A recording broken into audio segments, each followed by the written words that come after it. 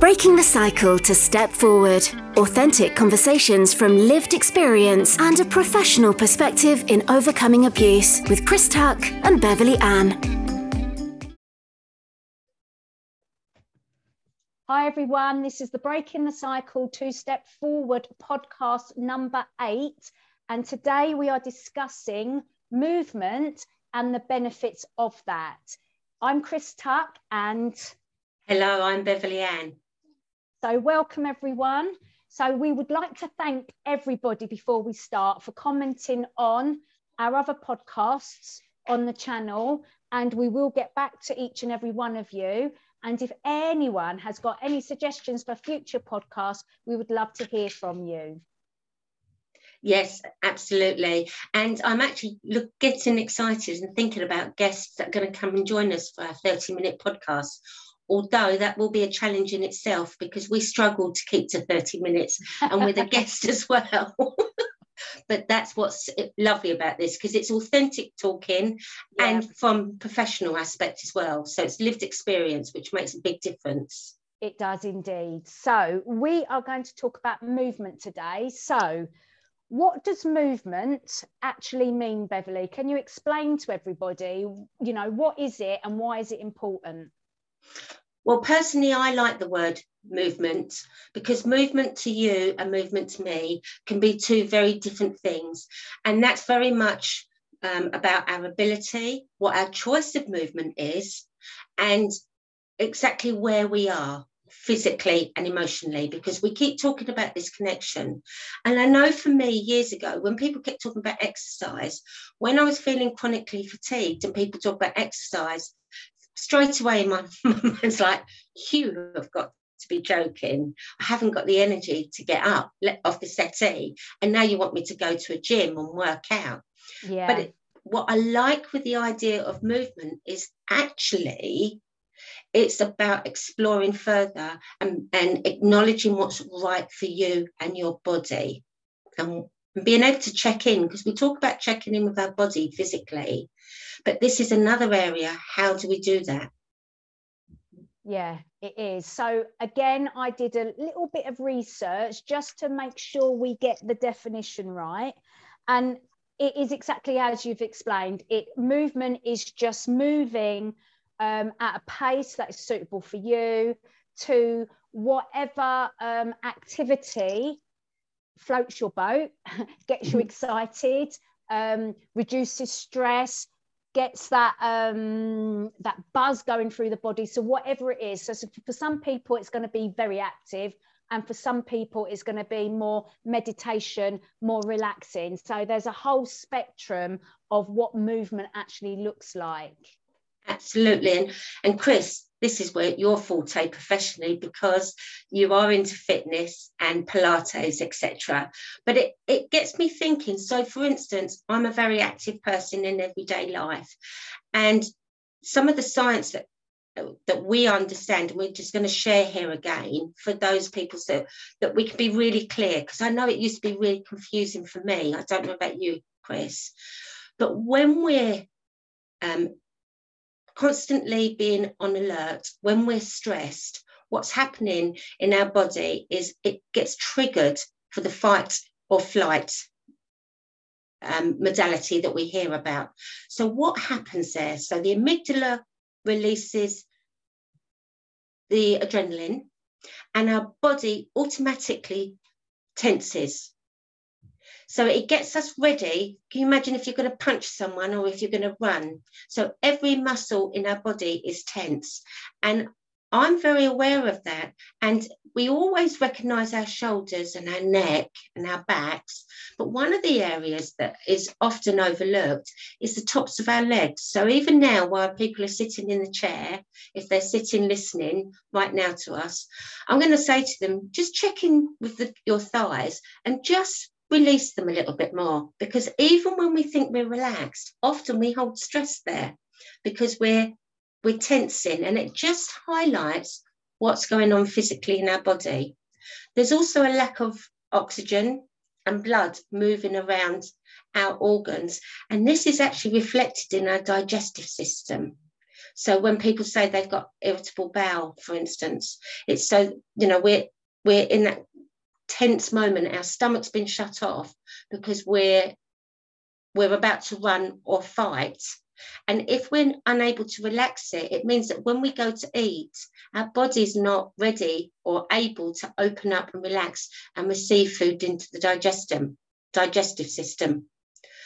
So by having some movement, what we're doing and being able to concentrate on that movement, whether it be a short walk or longer, we're allowing our adrenaline to be shut off. So we go out of what we call the sympathetic mode and go into the parasympathetic mode that allows the hormone serotonin, that feel-good hormone that we're always looking for, to be released. And that's where movement is an important part of that. So you just heard Beverly explain her way of explaining things, and I'm going to repeat some of that, but in the way that I understand it, but it's both the same thing. It's just coming from two different perspectives. Different language. Yeah, exactly. So hopefully by hearing what you've just said and hearing what I've got to say, then people will pick up on the flow of the conversation and the bit of the science behind all of this. And, you know, you can Google this, guys. Van der Kolk, Levine, Peter Levine, who else is there? There's so many different experts in the field of trauma that will explain all of this, what Beverly and I are talking about today. Harold Schubiner, he's a very good, yeah, there's a lot of them. Loads of experts, isn't there? So movement reduces the level of stress hormones, adrenaline and cortisol, which are both stress hormones. And as you said, when the amygdala's fired up either from a perceived threat or an actual threat, but often it's the perceived threat, then those hormones are released and they flood the body, and the body gets ready. So the racing heart, the tight muscles, the blood goes to the organs to protect those organs, and the body gets into that contracted state, doesn't it? And all of that happens unconsciously in the main. But we often need to be consciously thinking about releasing it if we are in a state of hyperarousal, when we're in that state of fight, flight, freeze all of the time. Yeah. And many people that have gone through trauma are in that state of being. The body, however, is designed to be more in the parasympathetic side of the nervous system than the sympathetic. We should just be dipping out of the sympathetic. Yes. But those of us in trauma, we are often living our lives in the sympathetic rather than the other way round. And of course, over time, this has a massive impact on mental and physical health. Now, movement stimulates the production of endorphins, so those brain chemicals that you were talking about. And these brain chemicals are, the endorphins, are our body's natural painkiller and mood elevators. So they improve brain health, they help with managing our weight, they reduce the risk of disease, strengthens our bones and muscles, improves our ability to do everyday activity. That's what movement does for us. And it's a way, as you've explained, Beverly, of getting away, back in touch with your body. Movement is, because movement is often a way for us to be in the here and the now. So yes. When we've talked about in the past about, you know, even if you're feeling really depressed and anxious, the best thing you can do is go out and be in nature, whether that's sitting in silence and just listening and watching, or actually walking. You're then reconnecting with the here and the now. So often people will say, well, when I'm depressed, when I'm anxious, or when I've got a flare up, whatever that flare up happens to be, the last thing I want to do is move. The last thing I want to do is exercise. The last thing I want to do is just get out of my environment that I'm in, because I just don't feel like I can do that. But the benefits of getting moving only happened when you get moving. So unfortunately, we have to, in times of when we're okay, is practice that as a self-care tool so that we can call upon it for when we are not able Absolutely to get moving. Absolutely. And once we're able to recognize how different we feel and tap into that, that enables us to, when we're in the place that we need self-care, to think, yes, I want that feeling. I want to change how I currently feel. But like you mentioned, like I've mentioned in conversations, it can be overwhelming. So we're going to break it down today into, so what movement is beneficial. Why it's beneficial. So Absolutely. one of the things we were talking about earlier, and I've got in my hands right now, I love this. It's a prickly ball. Have you got one of these, Chris? I have indeed. Used them in all my Pilates classes. Yeah. But even if somebody gets you a chair and you go and sit out in the garden, so you're walking from one of the rooms outside. Now, not everybody's got a garden, but even, you know, a chair on the front doorstep. So going to an outside environment. Yeah. Once they're sitting and they're able to take everything in, even by being able to move within their hands. So a prickly ball is great because that's movement. You're actually moving your body. If not, massaging your hands, doing the same with your feet, just generally checking into your body and moving different parts. That's as effective for some people as it is, say, for instance, I choose to go to yoga. Now, when I go to yoga, I won't say that I can do absolutely everything, and I'm not going for that. But I go in, and for instance, even this week on Tuesday, when I was doing the class, I realised I couldn't do something I can normally do very easily. And then I realised how stressed I was. Yeah. So I took some deep breaths, relaxed into it, and suddenly I was able to stretch really easy. And it just reminded me, because we all need reminders. It doesn't matter how good you are. No. Okay, Beverly, what is it you need to let go of at the moment? Because you're here right now. Yeah. You're in Pilates and fitness. So do you want to share some of the different levels that you operate in as well? Yeah, again, just the same as you. So when I used to do personal training, I don't do it at the moment just because of lack of time, but I would literally have to see what the client was like. So I might have had a plan in my head as to what their training program was about to meet their goals that they said that they wanted to meet. But if the person walking into my room was highly stressed or their mind's not with me, then putting them through a program that was too strenuous or too complicated would just not be the right thing for them to do at that time. So I would literally sit people down, have a chat with them. How are you? What's your work been like? What's your week been like? How stressed are you? What else is going on in your life? What's your nutrition like? So I'd look at everything before we would even get working out together.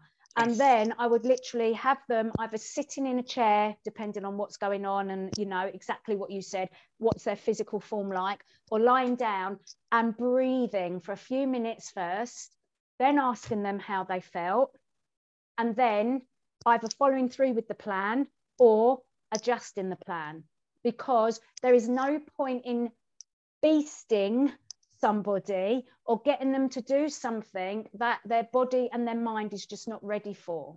Absolutely. I remember the days back in the 80s, I am that age, where, you know, I was running on adrenaline. I lived on adrenaline.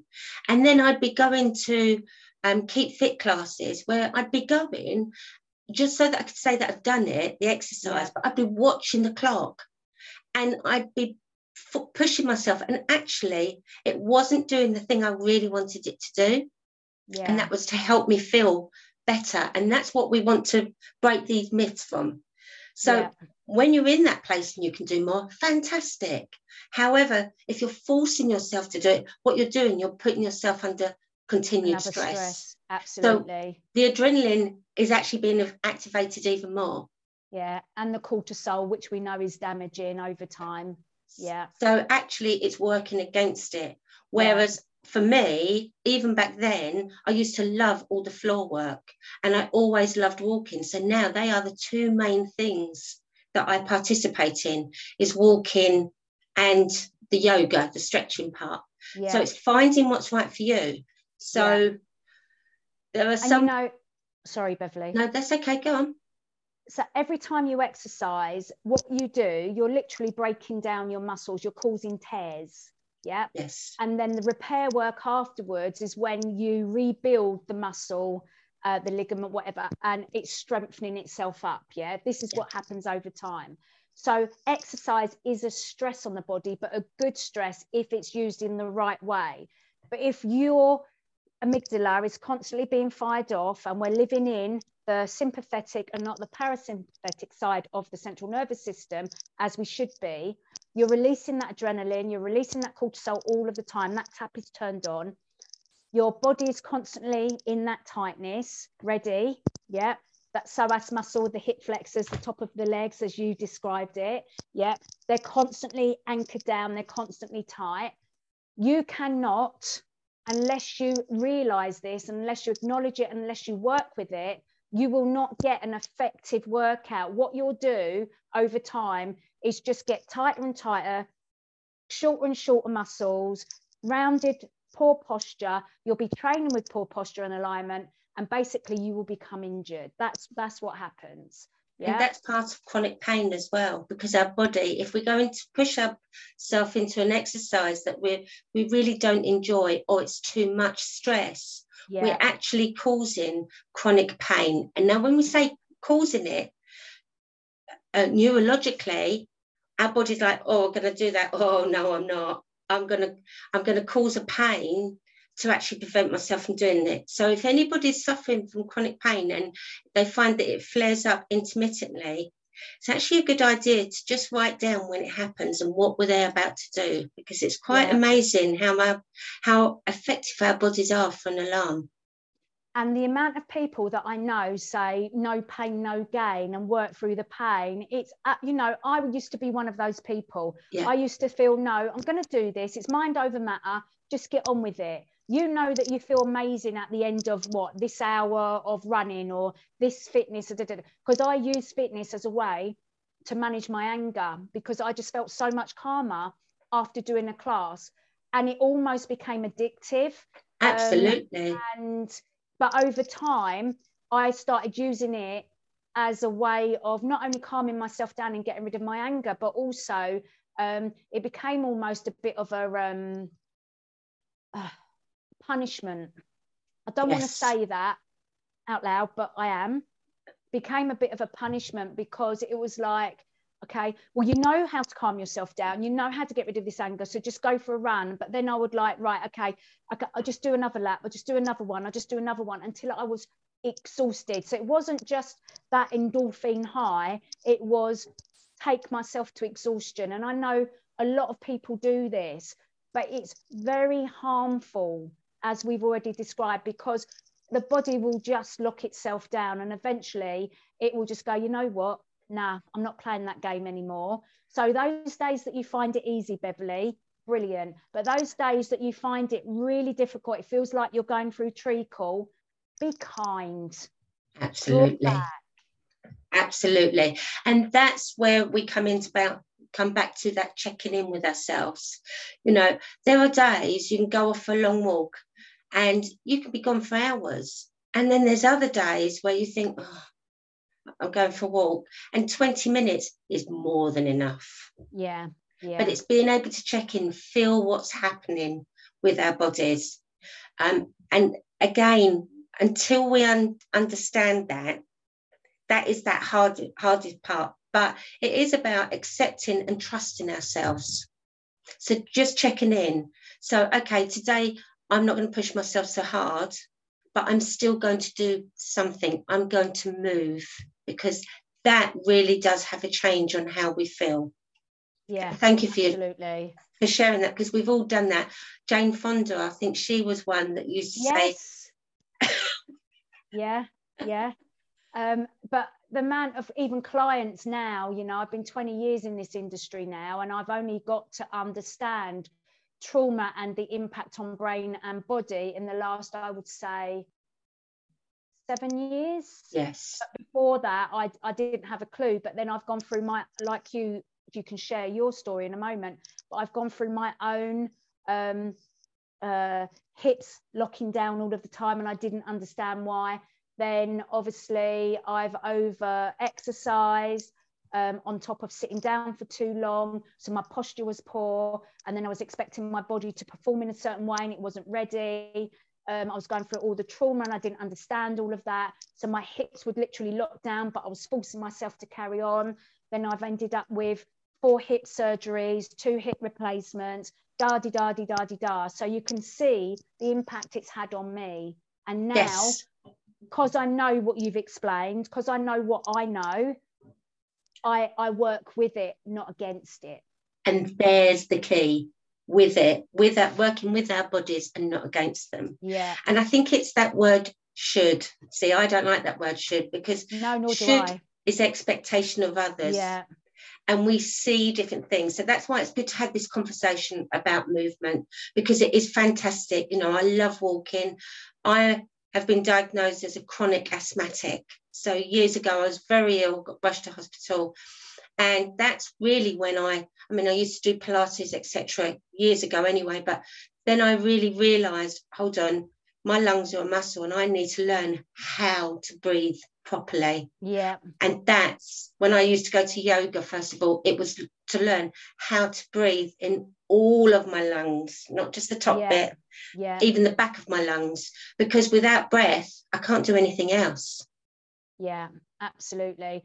And when you go into a panic mode, when you go into that shallow breathing, you are in the sympathetic nervous system. So you need to be able to consciously take yourself out of that and breathe deeply to bring yourself into that parasympathetic, in order just to take that perceived threat away from the brain.